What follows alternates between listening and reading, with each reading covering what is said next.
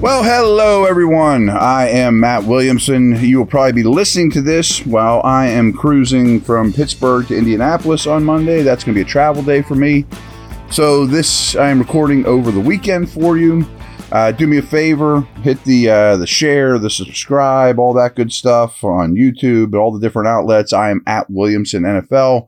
Started that new YouTube page. Appreciate you to go check that out as well. Only one big thing has really happened since we talked last, and that was sort of two.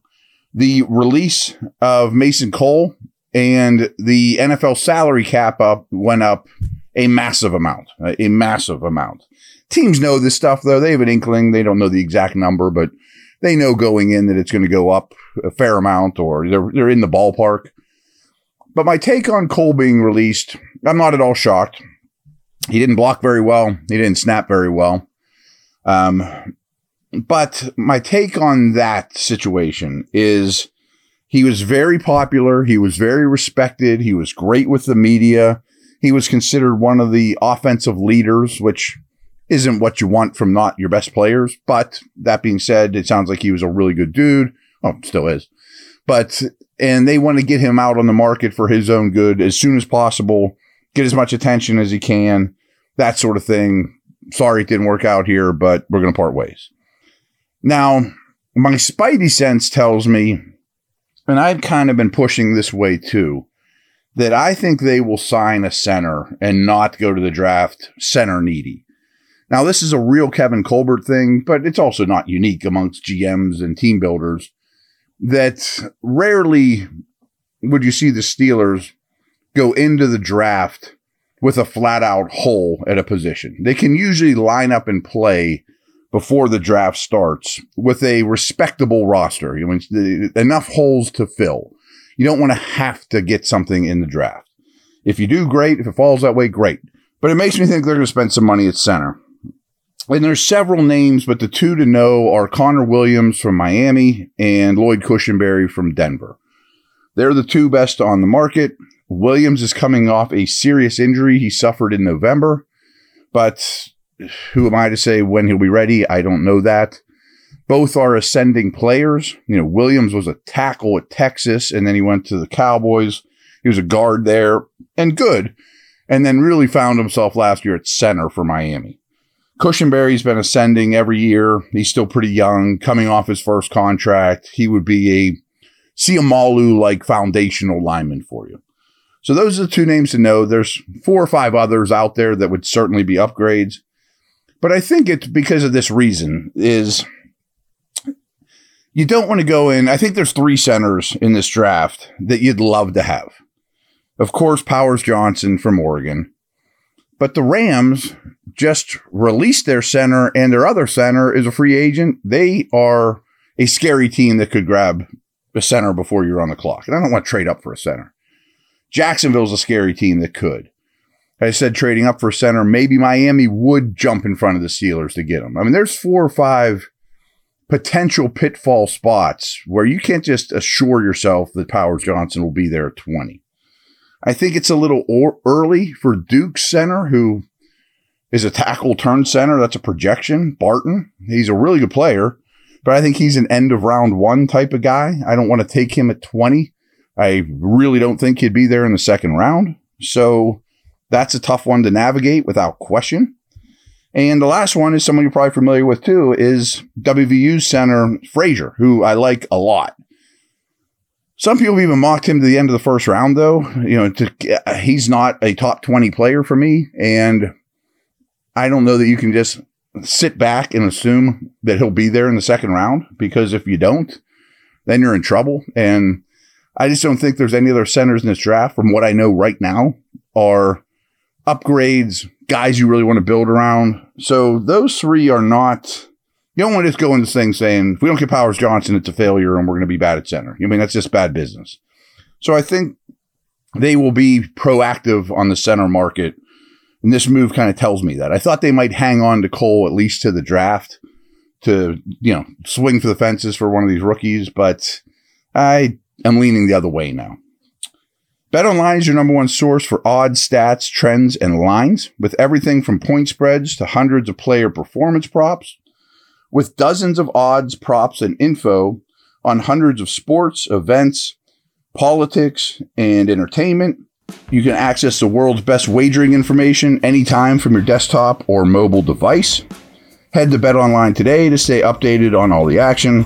BetOnline, the game starts here.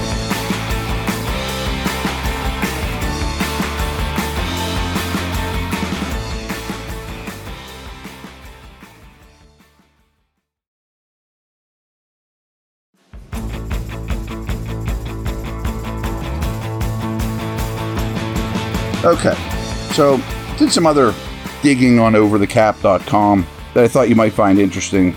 That I'm just going to dig these up here. Okay, so the Steelers have 13.4% of their snaps from last year. All the snaps combined, little over 13% of those snaps are hitting free agency this year. You might be like, is that big? Is that little? Is that middle of the road? That's the lowest percentage in the NFL. They're losing the least of what they relied on, potentially. That doesn't mean they can't bring some of these guys back, of course. The lowest percentage in the NFL. Some things I found here on overthecap.com. They are only losing 2.7%, potentially losing. Free agency might take these people away. Just 2.7% of their offensive snaps played last year are set to hit free agency. Not only is that the lowest percentage in the league, the next lowest in the league is the Panthers at 9%. So they're by far potentially losing the least in free agency. Now, they just cut Cole. He had played a ton of snaps. They're going to probably cut Allen Robinson. Doesn't mean they're going to run back the same guys, but dudes that are set to be free agents, they're like, nothing's coming up. I mean, it's a real oddity.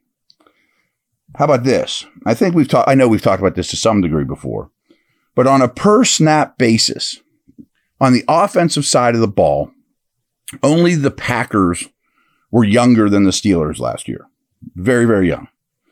On defense, though, only 5 teams were older than the Steelers. Now, it is important to note that Patrick Peterson, who may or may not be back, led the defense in number of snaps. It's not what you want, but what if he wasn't there? You know what I mean? There's kind of a catch-22 with that. So I thought that was very interesting as well. They're quite old on defense, quite young on offense. Along those lines, the Steelers had over 5,300 defensive snaps played by players 30 years or older. Only the Eagles had more. A lot of snaps from Peterson, from Hayward, etc. Thought that was noteworthy. There's some extremes here. I found this really interesting too when looking at Steeler cap stuff. In terms of money guaranteed to players on the team, well, not even players on the team, it could be dead money. The Steelers don't have much dead money, but in terms of future full guaranteed money, like TJ Watt has some guaranteed money.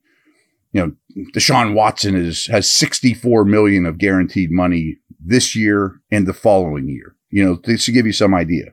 The Steelers just have slightly over $19 million of future full guarantees. That's the lowest number in the league too. It just gives them so much freedom. They have nothing really guaranteed compared to the rest of the league in terms of money that they owe or in contracts. So again, I thought that was really interesting.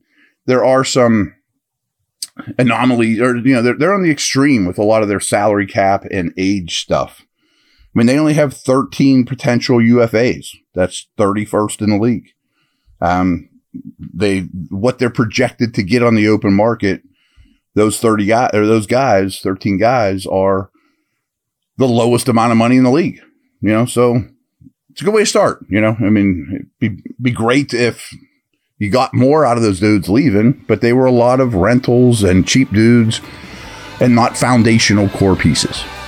All right, I thought that was fun. I'll be reporting back from the Combine on Tuesday. Take care.